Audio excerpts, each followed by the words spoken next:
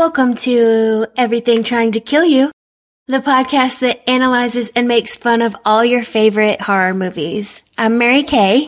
I'm Mary. I'm Rachel. And today we're going to talk about the 2008 film written and directed by Brian Bertino, The Strangers. If you haven't seen this yet, you can watch it. I know you can rent it on Amazon Prime. Yes. If you haven't seen it yet, I'm telling you to watch this movie because we will spoil the shit out of it for you.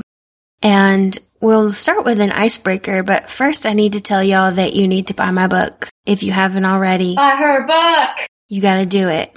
Buy my book. You haven't bought her book, you fucking monsters? Yeah.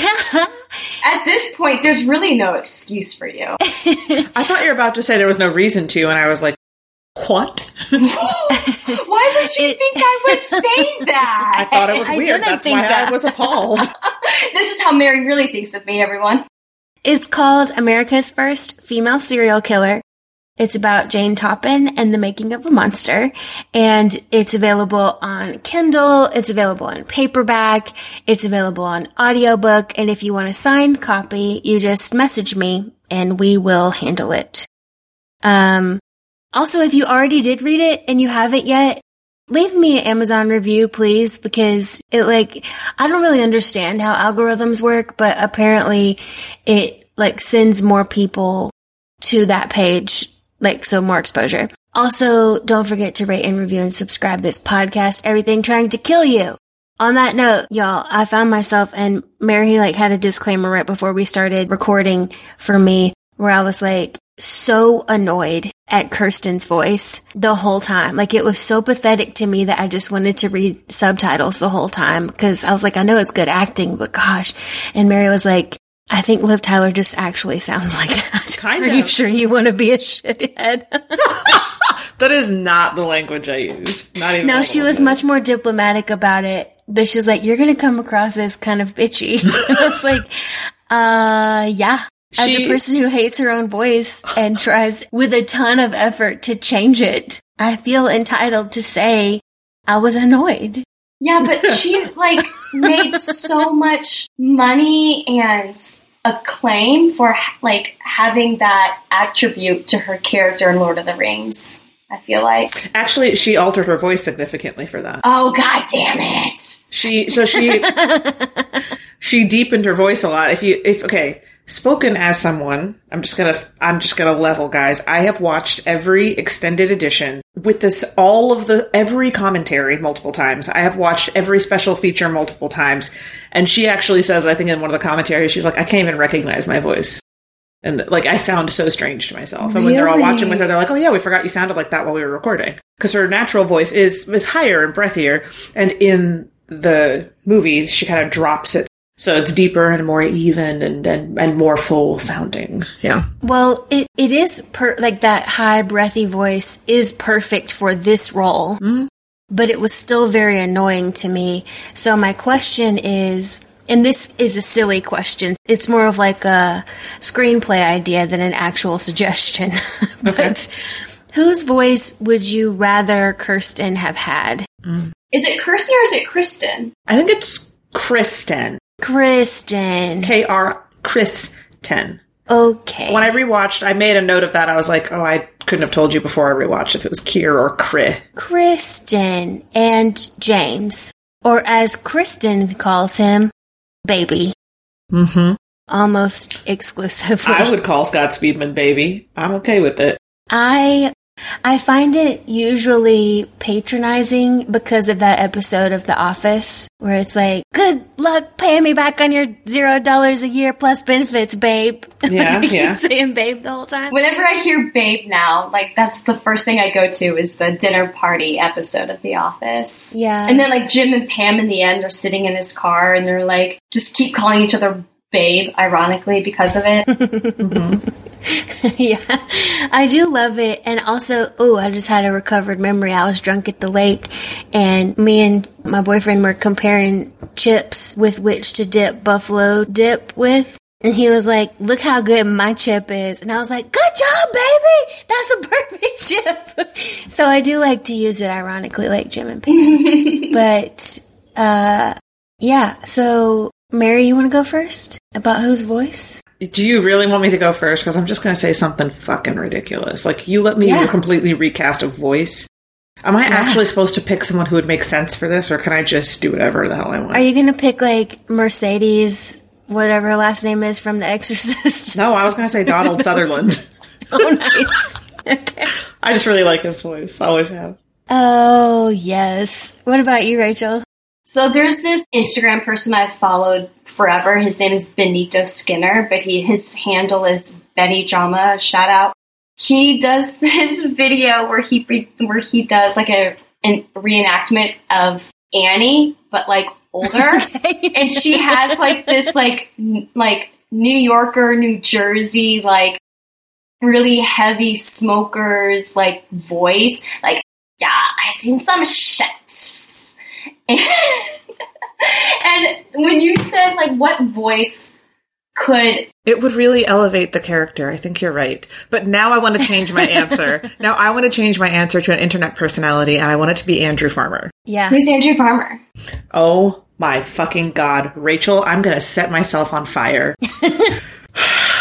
Rachel, I keep reposting You him. know on the show. him. You do know Yeah, him. you know him. So have you seen any of those Twitter videos where it's Ann Dowd playing the wrong characters?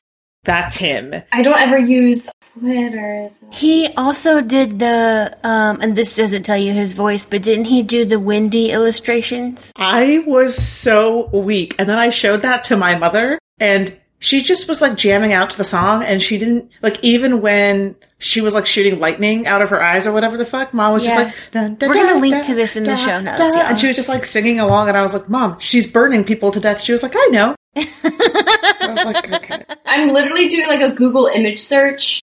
This is getting scary now for other reasons. I love it. Yeah, but Andrew Farmer, I think, could come up with just the right voice for this. Wonderful. I picked Maya Rudolph, hopefully as the hormone monstress. Of course. How did I not know that you were going to say that? I don't know. I'm pretty predictable. You reference her a lot. That's like I love it so much. If there's like one of three things Mary Kay is constantly thinking about, that has to be one of them. It's true. Oh, man. So my first question is this movie scary? Yeah. Okay. It's whatever. So I already told the girls this story, and I'm going to give a quick retelling of this story that my older brother, who is a Marine, by the way, and he's also huge, by the way, and has always been huge. And when I was in high school and I worked at Papa John's and I would come home late, and I was home again late, and then I get a phone call from my brother who was not home, which was not abnormal because it was high school. And he was like, hey, are you home? Yeah, I'm home. What's up? He's like, can you come to the garage? I go to the garage and I open up the garage, and then he brings in his car and he comes in. He goes, okay, I was just like really freaked out because me and my friend Mark, we went to go see that movie and I was just too scared to come inside the house until like one of you came out to like make sure it was okay. Yeah. I definitely don't like the idea of a home invasion, especially because we're still on like shelter in place. So we have to be in our homes. Oh yeah, good point. Not of course like to a severe level of lockdown, but it's like if you don't have to go outside, stay inside pretty much, or stay away from other people at least. And I was just thinking as I started the movie, I can already tell that watching this alone is a fucking mistake. But honestly, like the freakiest part to me was the beginning, because I don't like 911 calls, and that was a really like I don't like that. It was real scary. Yeah, especially because there were children and how you could hear how freaked out they were. Mm-hmm. And you see in the opening, you see in the scene that ensued it that there was no danger. They were gone. Yeah. But because they're children, they're so scared by what they're seeing. Right. And that woman grabbed his arm, Kristen. That's very scary. That was the scariest part in the entire movie, was that jump scare.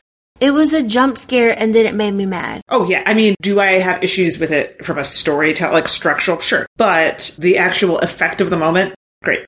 I thought they used deep focus a lot in this, and for a home invasion movie, it's really effective, especially because they're wearing those creepy white masks. Mm-hmm. So then you get the floating head effect, because if they're in shadow, the only thing you can see in deep focus is so that's cool. Yeah. I mean, there were plenty of things that I thought the movie did well, and I do feel like, man, Liv Tyler can do a fuck of a lot with her face. Yeah. Like, I'm always right there. She think about how long in this movie she's like alone in a house and not talking to anyone. Right. And you still like are right there with her. I think she does a tremendous job.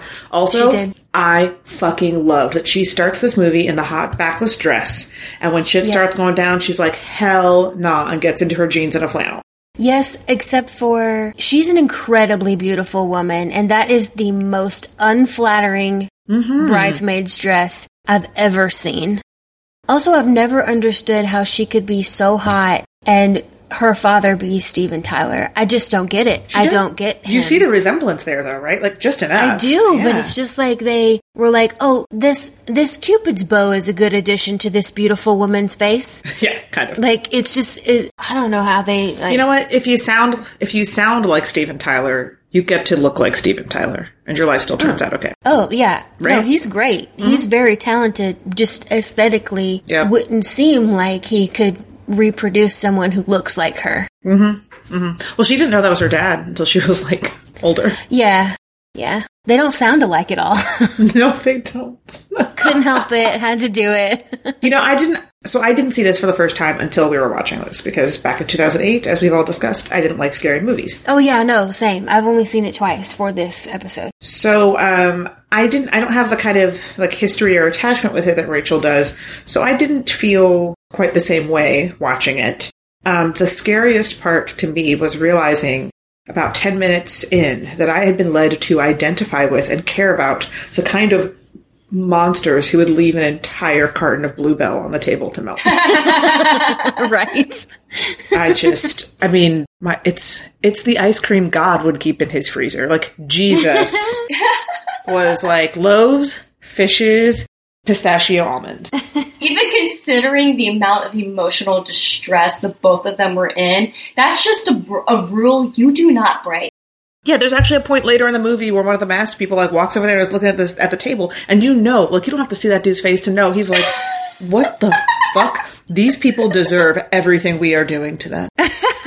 Just staring at that ice cream. Was that the moment when one of them said, he's gonna kill you? I don't think it was probably. that moment. They're probably looking at the ice cream being like, oh yeah, now he's definitely gonna fucking kill you. Yeah, at the end when they're driving away and the one tells the other girl, like, it'll be easier next time. I know she's talking about the ice cream. Like, it's never, you think it'll never get easier to see something like that, but it will. It will. We're going to keep hunting these people down, and we're going to keep exterminating the people who are imperiling our beloved Bluebell.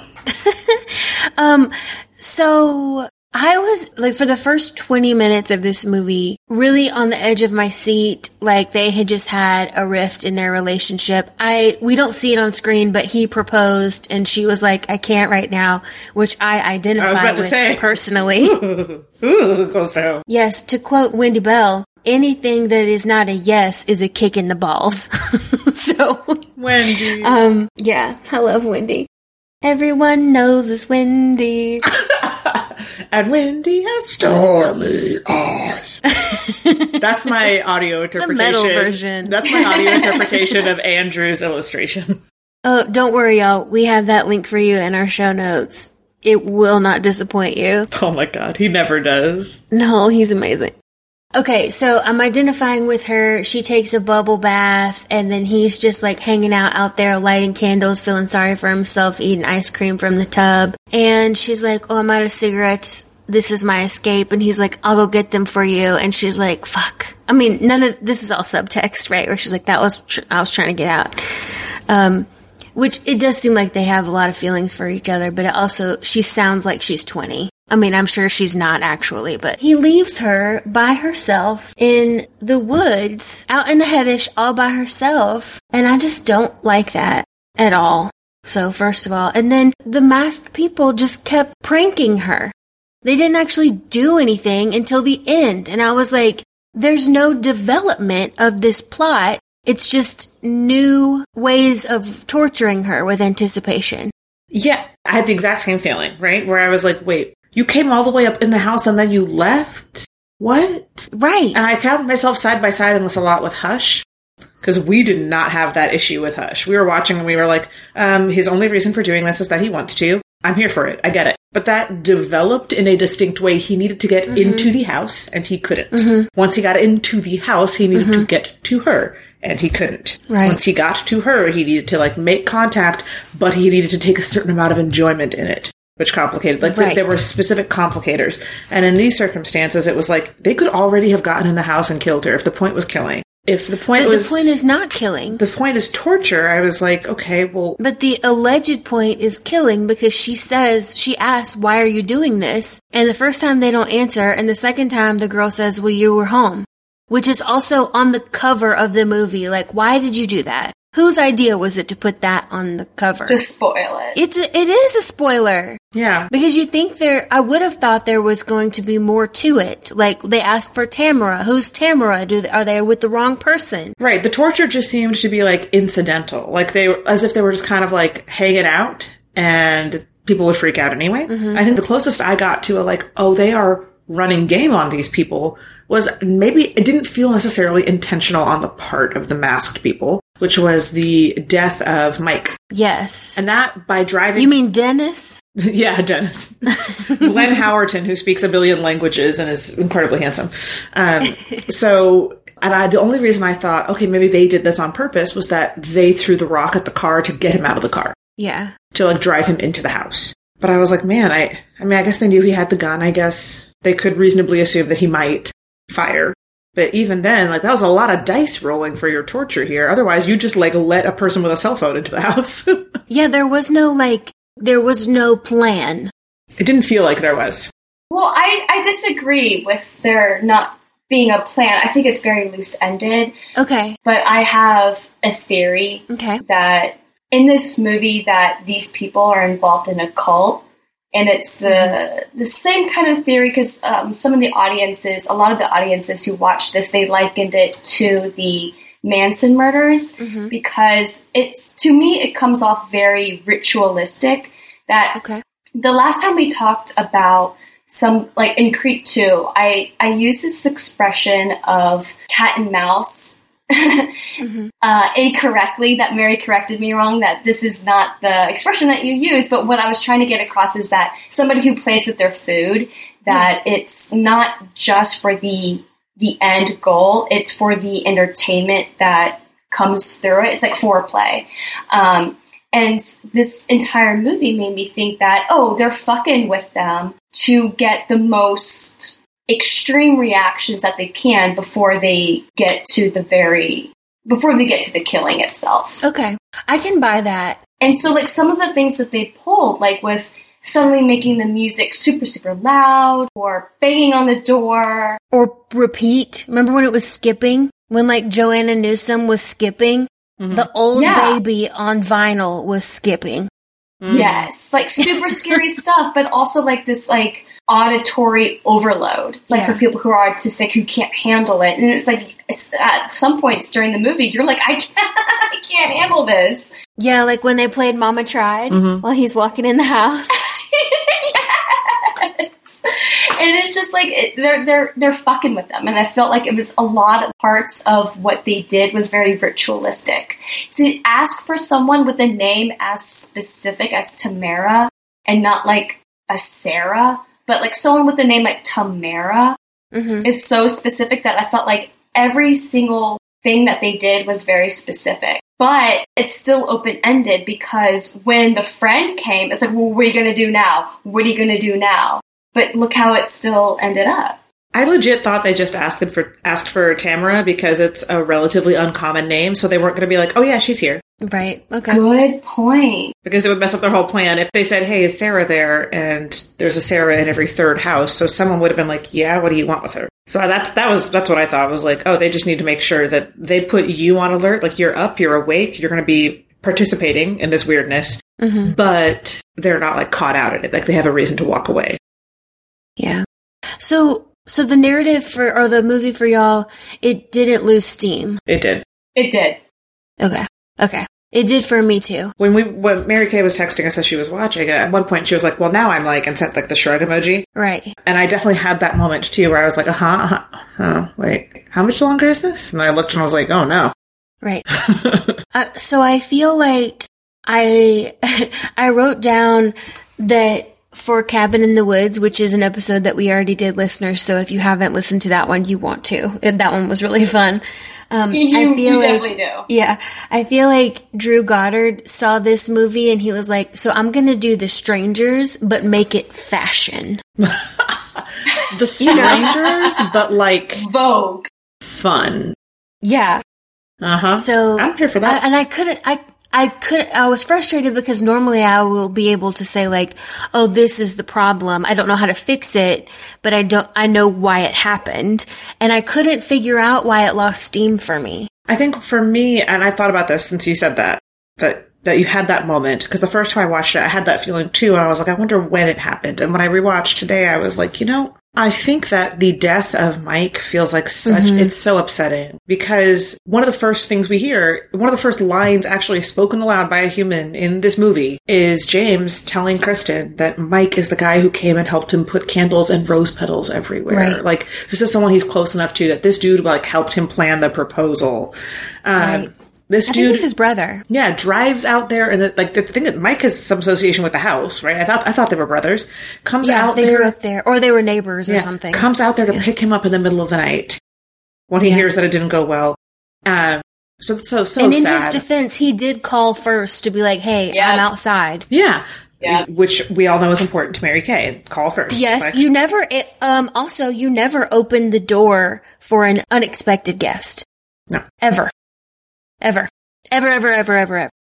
mean, this was 2000. This was 2008. So people were maybe dumber then. Actually, I don't know. People might be dumber now. So that's such a big moment, and it plays really intensely and beautifully. Like you've referenced the music that in that moment, and it really works. And I don't think they ever hurt you that bad again. That's true. Like that's the worst thing that could happen, and it happens like half an hour, 40 minutes into it. Okay, I think that's about the midpoint of the movie. So you feel for James in that moment when he shoots his best friend's head off. Mm-hmm. However, number one, this is why we need more gun control laws. Because 100. Because James not only does not know how to operate a gun, which does not make you a good or bad person, but he lies that he does. And that is incorrigible, especially because he's given that false hope to his girlfriend about like, oh yeah, we have a gun. My dad hid it from us as kids. Okay. Also, number one, this is why we need more gun control laws, because your kids in your house need to know, number one, that it's there. Number two, where it is, so they don't happen upon it and think it's a toy. That happened to me as a kid. One of the other pastors at the chapel in North Carolina had like the chapel staff over for dinner. So, tons of young children running around. These are Navy chaplains. They're like, everyone was in their mid 30s and had kids under the age of 10. So I think there were maybe half a dozen of us kids scuttling around a house on base, which is not large. And we were just goofing off. And I can't remember how we ended up going under the couch at some point. I think maybe a ball roll under there or a pen or a piece of paper. Out comes a rifle. Yeah, you gotta hide firearms up high, which I think they do in the film, but still, yep. From under the couch. Now, does that make sense to me as a place to put your gun to get to it quickly if something happened? Yes. Does that make sense to me as a place to put your gun when in your home there is an infant and a crawling toddler? No. No. I don't care if the gun is locked. I don't care if it's unloaded. Oh my God. And, he jumped up and snatched it from us and stuff, and I'd like to think that moment really put some fear of God in him about, like, okay, whatever I thought worked when it was just the two of us, now there's kids and we gotta change this up. But yeah.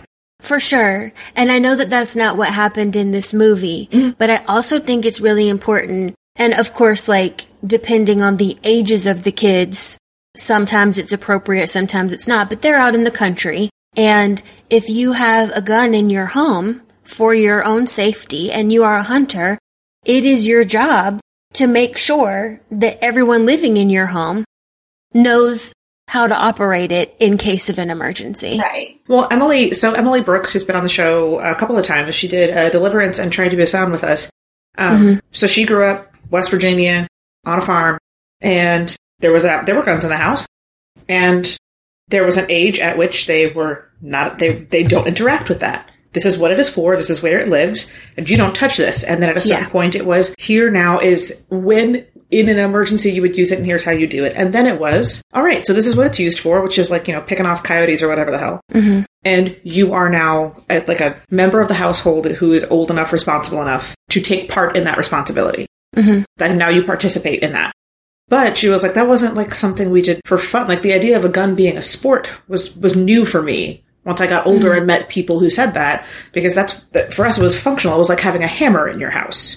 Right. You used it when you needed it, and the rest of the time, it was potentially dangerous, so you didn't touch it. Yeah. Well, what I thought was really interesting in the movie, the fact that he said, well, no, that was just something that I said. Yeah, that's what makes it insufferable, is that he lies about it. But at the same time, like, what are certain things that in the early stages of dating do we tell, like, kind of a white lie? Like, I'm from the... No, go ahead. I want to hear the last thing. And so I just thought it was really interesting that of all the things they could have done in this movie, I just really want to hear what Mary has to say. I'm just really want to hear what she has to say. So my immediate thought, so we're talking about, like, gun control and attitudes about guns, and I think one of the issues is that guns are tied up so intensely in our idea of masculinity.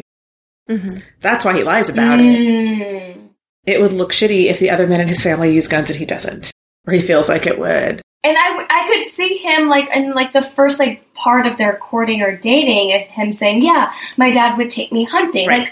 Like, it's such, like, a small thing that, like, at what point would you think that it would really come to a head like this? You're never going to get caught. You're never going to get caught. If she doesn't like to hunt, if she doesn't use guns, when's it going to happen?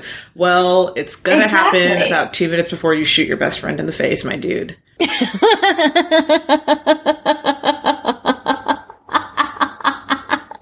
I know it's just like bad news on bad news, but oh boy. She is going to think you have a smaller penis and you're going to kill Mike.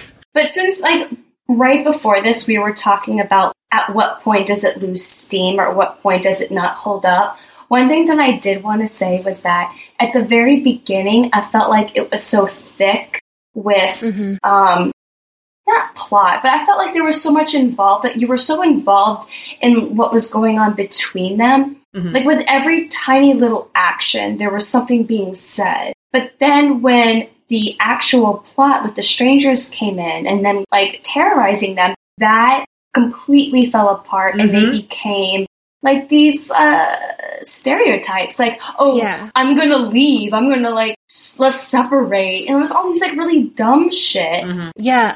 That you see in, like, typical slasher films, that, like, the first part, that I just feel like there were, like, 2 separate films just squished together. I really thought the movie was going to center more on, like, how did these people who have just lost, like, who went in a matter of moments from totally aligned and in love to having lost such a tremendous amount of trust, how do they navigate this together? And it just became a non-issue. Yeah. That's why you gotta watch The Lovebirds. I mean... Look. Anything Issa Rae touches, like, basically turns to gold, so I'm down. I know. She's amazing. Yeah, I do want to talk about these horror movie tropes, though, and you brought up a good one. I loved how you wrote, I'm going, quote unquote, get help. You just, stay here, I guess. Yeah. I mean, it's been like what, 20 years of people, like, calling out that stereotype of a trope and being like, no, you don't do that. You don't do that. You don't and he's separate. like, yeah, I'm gonna, in the middle of the night and we're being terrorized, I'm gonna go get help. You stay here. Yeah, I was like, why wouldn't she come with you? You guys are, like, the same height. It's not like her stride is so short she can't make it to the car with you. Mm-hmm. Well, just go. Yeah. Take her with you. So, did y'all like Kristen and James? Again, considering the fact that this is 2 different movies in one, in the beginning, yes. Okay. In the beginning, yes. Individually, I did like them. The second half, with, like, the bullshit happening, no. Okay. No. I'm kind of there for that. Like, in the first 10, 20 minutes, I was really into like what was going on between them and like, oh my God, how are they gonna... Like, you could empathize with both of them from both of their situations of how they were feeling. Yeah. Like, he was really butthurt, and it's like, you can get why. You can understand like, why. This is so embarrassing. And that really got to me because I was like, oh my God, he's saying there's nobody else here. Nobody else even knows. But that's what he's feeling. Like, I get that. I feel that. Yeah. And her still trying to talk to him. Like, she just said, I want to break up. She just didn't want to get married. And like, oh man. So I was like so there for all of that. And also, that's a really hard thing to say no to, especially in the moment. Mm-hmm. Yeah. Because it's like, I mean, it's hard enough to tell someone what they don't want to hear. Like, we were just talking about that, like, avoidant behavior, but you're on the spot. The spotlight is on you. And to kind of, to say, like, nah, like. To pull the Carol at Diwali? Yeah. That's hard. That's hard to do. Yeah. I mean, especially if she does care about him, right? Like, it's easy if you don't give a shit. Right. Well, every time a rich and handsome man has proposed to me, there's been some kind of external factor in my logic. Yeah, like there was something that like what they couldn't argue with, that it wasn't really me, so it was fine. It wasn't a big deal. All the proposals I've fielded and rejected, including mine, by the way. Let's just throw that in there. I have asked her to marry me multiple times, and she has refused me. One day I will get her. Well, she's not rich enough, guys. I want to live a life of leisure. I've got to marry rich because I don't see that happening for me. So I need to. So we talked about the motive of being because you were home as kind of a trope. Do we want to unpack the ending? I want to hear what you think about that ending. What all of your feelings about it, Mary Kay. Tell me about the ending, Mary Kay. Me? Tell me about the ending. Oh, me. Okay. So I feel like the ending starts with the Mormon boys with their bicycles and the pamphlets and the truck coming up to them and one of the murderers getting out and saying, "Can I have one?" And I did not understand the point of that. I was just like, this is very inconsistent. We have none of the quality, like we don't know anything about the killers. Why would I care that this person is potentially having an existential crisis and inflicting her crimes on these two little boys? I think it's the opposite of a existential crisis. I think it's the fact that they just committed this thing and then they see this religious people and it's like, I feel so empowered by this that I am bigger than God. Except that when she gets back in the truck, the one says, it'll be easier next time. Right. Because I thought it was going to be one of those fucked up in your face moments as well. Right. And then when she gets in, I was like, is she seriously conflicted? Like, did she make them pull over to think about her immortal soul? I think it was more like a game. I think everything they do is a game. And then when she said, it'll be easier next time, well, next time they probably won't have an external party coming to the property to help with the failed engagement. I don't know. From a storytelling perspective, if that's what she's referencing, that's a total cock-up. That's true. Because you can't, to put those events in sequence, primes us to link those events, right? Right. They accept a pamphlet about Jesus. One of them talks about the immorality of the event, the events that have occurred. I'm inclined to link those two. If what she meant was it'll be logistically simpler next time, then that was a terrible, terrible move. And all they had to do was not have the little Mormon boys stop. They can still find them at the house. They just didn't have to have them take a pamphlet from them. Yeah. And also, I don't know if they were Mormon. I guess I just kind of assumed because we associate Mormon evangelism with going door to door. But also, was anyone else creeped out with the stoicism with which the little boys navigated the house?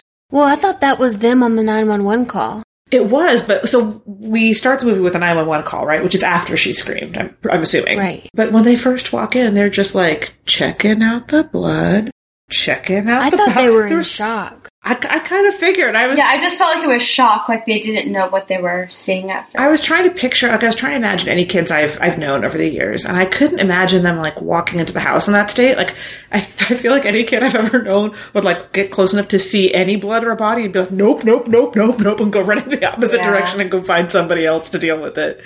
But I feel like someone of a deeply religious background would be inclined to help. If they saw all that happening, they might go in. They do make the case that it's isolated out there, so maybe there's nowhere else to go anyway. So I mean, it didn't land with me until the second time, but I was like, what are these kids doing? And like with like movies or books, like you can't like always get like the very like most visceral natural reaction if it's like planned by adults or whatever. But my whole idea, and I still stick to this idea, is that I believe the people who are behind this, the perpetrators, the strangers, is that they're part of some kind of cult.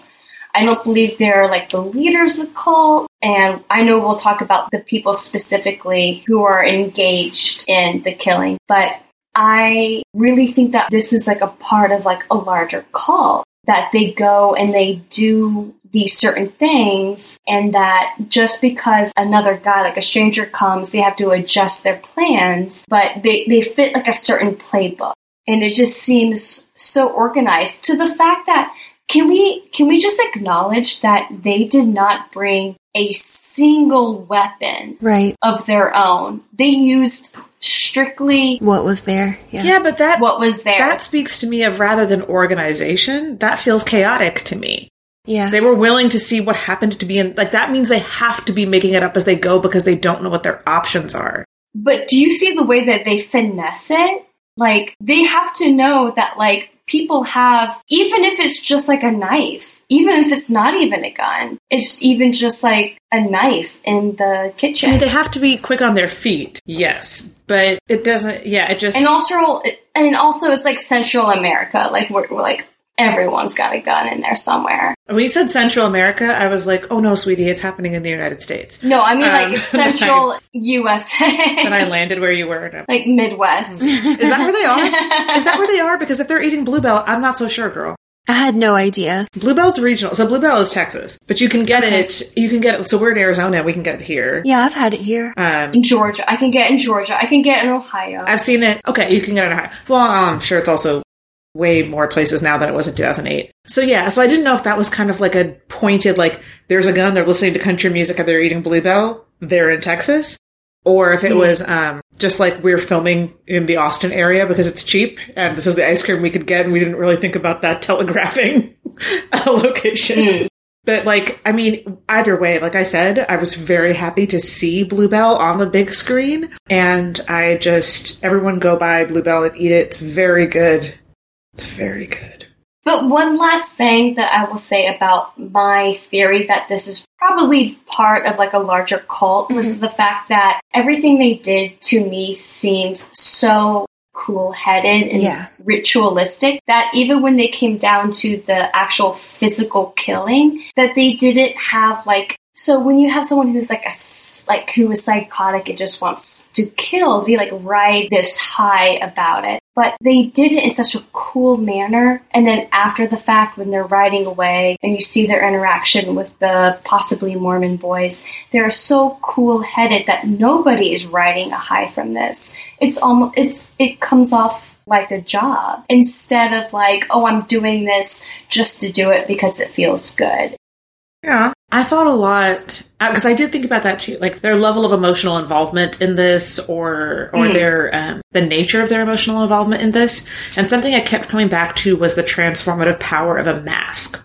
I think I've talked about this on the show before, that I took classes in mask work in college, and it is such a transformative thing to put on the mask. So Pebra, the instructor who worked with us, there were some sessions in which we knew the mask before we wore it. We had seen it, or we understood context about it, something. But there were so many sessions in which you stood, he had them like in a bag, like a dark bag you couldn't see. And we stood in a line with our eyes closed, and he would place it on your face, at which point you would tie it.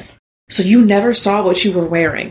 The entirety of your experience of the mask was And it wasn't even other people's reactions to you entirely. That's what was so bizarre, was that there were so many times that we would wear a mask, and the other people in the room, as we processed after, would describe their experience, like their assumptions about or their beliefs about the mask one way, and we would say, see, I felt, and I was doing, and I believed as I was wearing it, and then we'd find out what the mask was in its historic or ritual context, and learn that what we were experiencing internally was very truthful to the intent and history of the mask, even though no one in the room knew what that was, and the other people looking at us didn't necessarily get that from the appearance of the mask. It's such an intense and bizarre thing. And I think it might be something that, as we're listening to this in a few weeks, we can identify with a little bit more, which is that having your face concealed changes the nature of interaction with other people. And I kept coming back to that and thinking, like, man, if there were ever going to be a way to chill as fuck, stroll up in a house, murder the shit out of people, then walk out and, like, go pick up another carton of Bluebell, wearing a mask could be the way to do it. Yeah. Like, to regulate your own emotional response. You know what I mean? Wear the mask for the experience you want to have. Yeah, for sure. Like the blank baby face ones. Those are not okay. Don't like them. Yeah. Yeah. Don't like that at all. Honestly, kind of prefer Baghead to the baby faces. They are both terrifying. I don't like masks, and I don't think many people do, especially kids. Mm-hmm. They hate them. They're so scared of them. Like when the mascots at Disneyland go to kids of a certain age, it's like, fucking no. Yeah. I'm taking it off. Yeah. Yeah. And I don't tell you my... Oh, shit. Oh, wow. We all had realizations at the same time. I had an idea for a closer, but you already have a closer in there. I yield. It's okay. I'm gonna type in an alternate closer, and we can do both for funsies. How's that? Okay. Okay, go ahead. Whoever had a thing. Go. I lost my train of thought. Go ahead, Rachel. Oh, I'm sorry. Okay. So I come from like a family of Marines, and my father retired at like a high-ranking Marine Corps man, and my brother went into the Marine Corps too at a decent ranking. And so when I told them, like, hey, I might be interested, and I'm all the way out in Maylensville, Georgia, like Baldwin County, and they were like, yeah, we're going to send our entire office out to you. What? Because of like my like family's history with the Marine Corps. And then at the same time, oh my God. So they were trying to like advertise on the college for blood work, to give blood. Yeah. And there was this guy walking around, but I'm deathly afraid of people in mascot outfits. I hate them. I'm so afraid of them. I'm like so not afraid of so many things in my life, but people in mascot outfits, do not approach me. I am so afraid of you. And 3 of them were here all the way from Atlanta. If you know how long it takes from Atlanta to get to Baldwin County, it is a goddamn long time. And they were there for me, and 2 of them were like making eye contact with me, but the one man, he like picked up on it. He is an empath, and he was like looking over his shoulder, looking at the person in the costume, and he was like, she ain't the one. She ain't the one. And he knew it. Did I ever tell you? Oh, sorry, go ahead, Mary Kay. Me, I won't want to lose my train of thought again. I hosted a convention when I worked as event planner, kind of, but like after the fact event planner. So really like an event fire putter outer was basically my role. But there was the furry convention. Excellent. It was like walking through a nightmare. No. Yeah. No, now listen. Not furryism. Everyone was super nice. Yes. But it was so disorienting to not see anyone's face who I was talking to. Mm-hmm.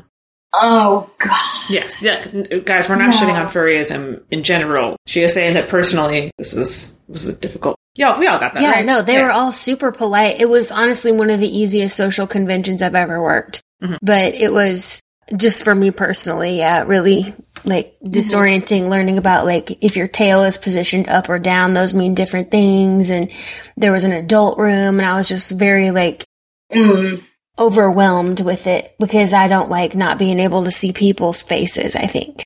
Well, yeah. I think that's a legitimate fear to have. Yeah. You know, I don't even like wearing glasses because I don't want things on my face. Oh, I like wearing my glasses. That's fine. You know, once we were at a bar for trivia night, and so I was with a friend who also has a dog. Hers is like 15 pounds as opposed to mine, which is 70. So we're at the bar, we're having a nice time. My dog loves going out in public. He's real chill. He just like sits and lays and like tries to get pets. And when people walk down the aisle, he's like, "Look at me, I'm good," and like tries to like get their attention. You know, it's very dramatic. Hers does not like any dog that is larger than her, which is every single dog. So like all of them, She just like shrieks. Man, she is not, she likes going out in public and getting attention from people, but it's tough for her because of the other dogs thing.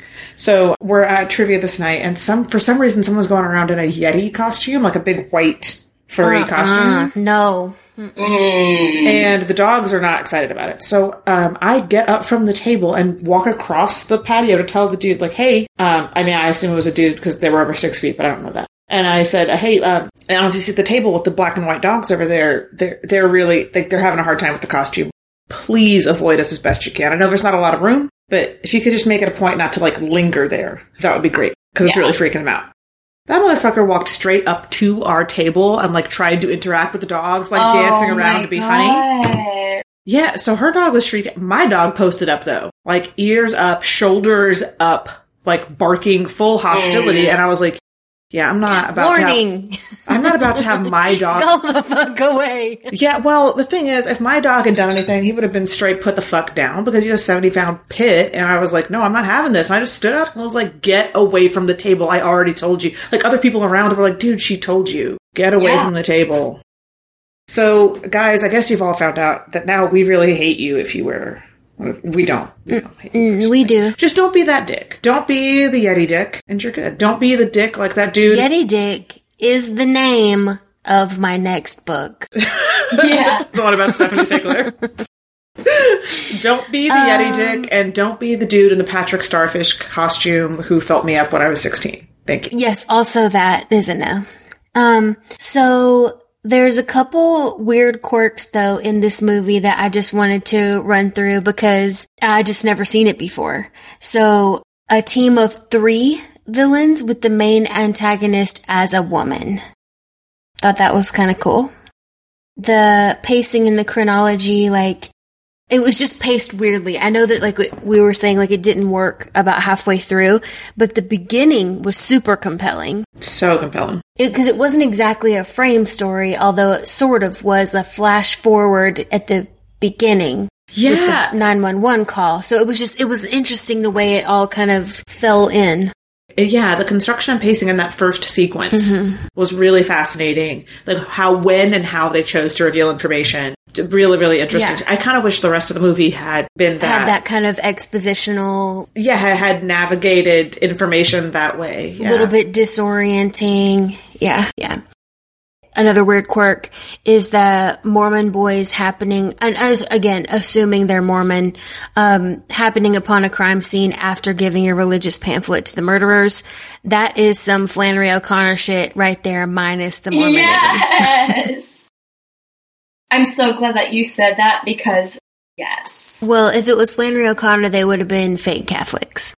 Right? True. Catholics are fake Catholics. And there would have been some kind of like, disableism. Yes, and it would have been named some aphorism that was vaguely sinister. You know? And then my last weird quirk that I wanted to mention was Mama Tried and other classic country gold playing during the horror movie. So, like, I've only ever heard of that being done with, like, Freebird at the end of a Rob Zombie movie. But I like that. Oh, God, Rob Zombie movies. Oh, my God. We haven't done any of his on here. We should do one. Are you sure? No. Are you sure? No. Because I'm not sure. I'm not sure either, but one of my friends in high school, Ren, was obsessed with Rob Zombie. And Ren was the coolest, and he, like, works in film now, and I just remember him, like, going on and on about how amazing his movies were. I think it was House of Corpses or White Zombie. I can't remember which one, because they both came out when I was in high school, I think, but, yeah. And I've never seen them. I just remember thinking, like, oh, that is weird. I probably should see that. Never did. But yeah. So we have 2 closers. Mary added one. Which one do y'all want to do first? I got my country song picked The song out. one. Okay. So my closer was what country gold song? By the way, country gold, for y'all who don't live in the South, is essentially, remember like the Now CDs? Where it was like Backstreet Boys and NSYNC. It's all of that except for, it's basically the top 40 or 100 country songs that are like classic country. And they're all amazing. So with that in mind, what country gold song would you want playing when you shoot Mike in the face on accident? Well, damn, because I didn't know it was supposed to be something that was gold. Just something that we all knew. Yeah, and if you need a list, Rachel, you can just Google country gold and the whole track will come up. Are you ready? Yeah. Oh my gosh.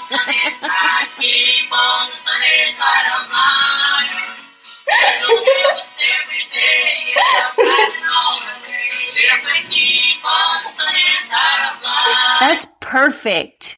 That's For those who perfect. don't know, that is Keep on the Sunny Side by the Carter Family. Of course it's the Carters. Oh, I've got one. I don't know if it was ever actually on. I don't think mine was ever actually on Country Gold, but Oh, that's okay. It's more of an idea. yeah. It's aesthetic. State of mind than an actual list. I just did.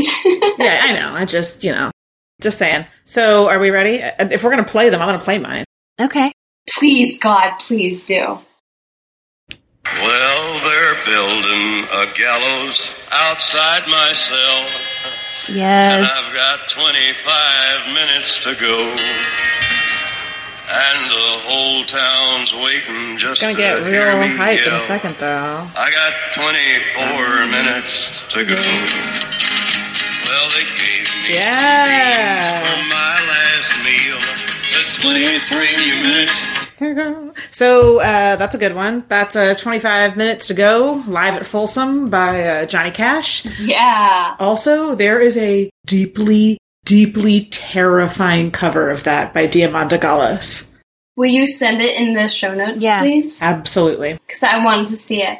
And also, before we finish this, because like Mary Kay, I want to hear yours, but also at the same time, when we're done, I want to kind of explore as to why like country music and like country scenes are scary Okay. to horror. Why do you think that is?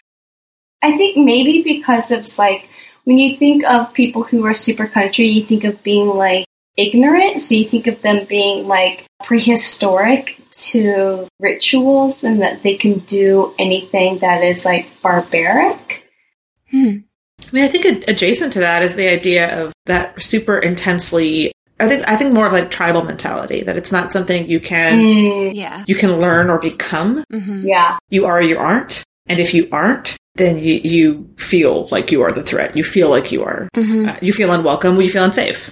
It's very like a deliverancy vibe of like, I am the intruder. Right. Yeah. Okay. Yeah, Yeah. I'm the intruder. Yeah. Exactly. There. Yeah, everything else we said was dumb. Keep Mary Kay's thing. Oh, no, Yeah. I just was listening to y'all and was like, oh, and this. I yes-anded you. Mhm. And I also think that there's something about country people that they are just much more able to survive without any of the amenities that we're totally used to. Like they just know shit. Like they just know. Like they could go into the forest and be like, you can eat this and not that. Yeah. Yeah, so it's not like I feel like I'm interpreted as the threat, but you are the actual threat because there's no way I outrun you, I don't outgun you, I don't outlive you, I don't outlast you. Right? Like, I don't know that. Plus, for me, and this could be, of course, totally different because I'm from the South, but those old songs remind me of childhood and family and cookouts and like fun, relaxing things. So it's a little bit like disarming. I mean, that's how I feel about Parliament Funkadelic and Mighty Sparrow, so. Well, that's what my mom listened to. Yeah, I mean, no, yeah, I'm just saying, like, culturally, like, the stuff that would be disorienting, like, that makes perfect sense. Right. Yeah. Yeah. Mary Kay, what was your song? So I was going back and forth between two, but I think the more gold of the two is David Allan Coe's If That Ain't Country. Oh! Which is, I'm not going to play because it has bad words in it. We say bad word. Oh. Not those bad words. Yeah. Yeah, I think that would be the one though, because it is the most country of the country, Mm-hmm. you know? And man, I didn't even think about going bluegrass with it, Rachel. Like that was amazing, like with the Carters, and then kept it in the family with Mary's pick. Yeah. Carters to Cashes. Carters to Cashes. Mary, what was your closer? Okay, so I thought when we were talking about this, about what creature you would least like to see maskified in the flesh. Like, which creature from literature, television, film, whatever, would you least like to see Disney mascotified? Cheshire Cat. That actually has happened, though. There is a Cheshire Cat. I hate that idea. It's basically just, I mean, we've talked about this before, but in Truth or Dare, when they have that weird smile that's too smiley, I hate that. Ugh. I haven't even seen that movie. That freaks me out so bad. Oh my God. Y'all, when we were kids, my sister used to make this face that my brother hated so much. Like, she was not allowed to make it, and we would do it just to terrorize him. Was it the rabbit face? My mom used to do that to me when I was a kid. And I would go, No, Mommy. I've seen your mom's rabbit face, and it is horrifying. It's fucking horrifying. No, this face, it was just her smiling, but when she was little and you told her to smile for pictures, she couldn't smile like a person. So she would just she would still stretch out her mouth, but instead of up, it was down. But she had these perfect little baby pearl teeth all lined up. And she smiled like you do, Mary Kay, where like when she smiles, you can see all of her teeth. Mary said I have too many teeth.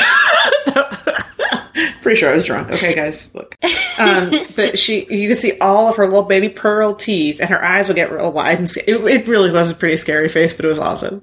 She looks like that Momo doll. Yes. That damn Momo doll. I hate that shit so bad. Yes. Ugh. It haunts me. I got off of social media when that shit was going around. I hate it. Rachel, did you go? No, she didn't. What creature would you least like to see made into a terrifying-ass mascot that could chase you around a theme park? Sauron.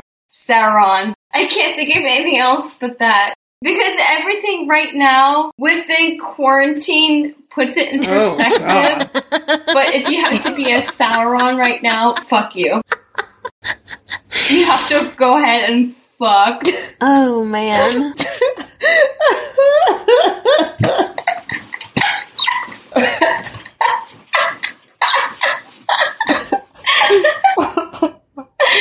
I'm just picturing like a person-sized foam cutout with the eye on top. So it's like Sauron, but it's only like 6 feet tall.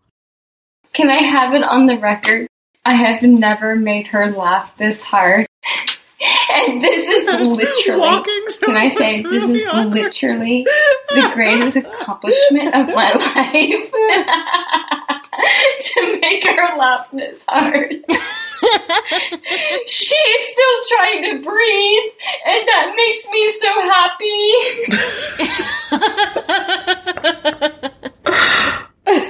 What the hell? What's funny is that it's such a scary idea. It's such a scary idea, like Sauron in the flesh, except that he would have to be just like so unintimidating. And can you hear her laughing even harder in like the an background? actual in the flesh Sauron Disney mascot would be like, oh, that's not so bad. I can just kick him real hard. Where she's like laughing like beyond her control in the background by that suggestion. See, I pictured him as being just the eye. So it's like just a black hole. My teeth are about to break through. It would have to be an eye with legs sticking out.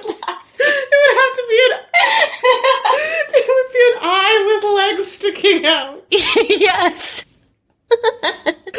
Breakthrough what, Rachel? Where are your teeth? The silicone straws. Oh, okay. I thought you meant like your gums or your lips or something. Me too. I was like, is she teething? How old is she? She got another row coming in like a shark. Oh my god, that would be amazing. My face hurts. Me too. This is the best time. It's my fault. It's okay. Mary. Uh-huh. What are we going to do next? Oh yeah.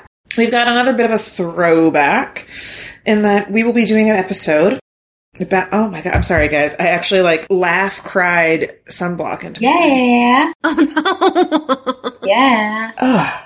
Come on. Yes, so coming up, we're doing another bit of a throwback from the year 2000 to What Lies Beneath. Directed by Robert Zemeckis, that paragon of the 90s. Written by Clark Gregg, Sarah Kernaken, and, well, Clark Gregg again, I guess. Don't ask me why they credit it this way. Writing has very, very strange parameters around how you get credit. Anyway, Clark Gregg and Sarah Kernaken, directed by Robert Zemeckis, starring Harrison Ford, Michelle Pfeiffer. It's going to be a lot of fun. It's all of our favorite stuff. Hot people, lake houses, gaslighting. And don't forget to buy Mary Kay's book. It's amazing. I've read it. It's amazing. Please buy it. Yeah, so thank y'all so much for listening. We will talk to you again soon. Don't forget to tell all your friends. Thank you. She just trilled her tongue and shimmied her boobs at the same time. 'Cause I'm amazing. It was almost too much goodness. Never. Never. All right, guys, we love you. Amazing. Bye. Love you. Bye. Stay safe. Wear your masks, you hoes.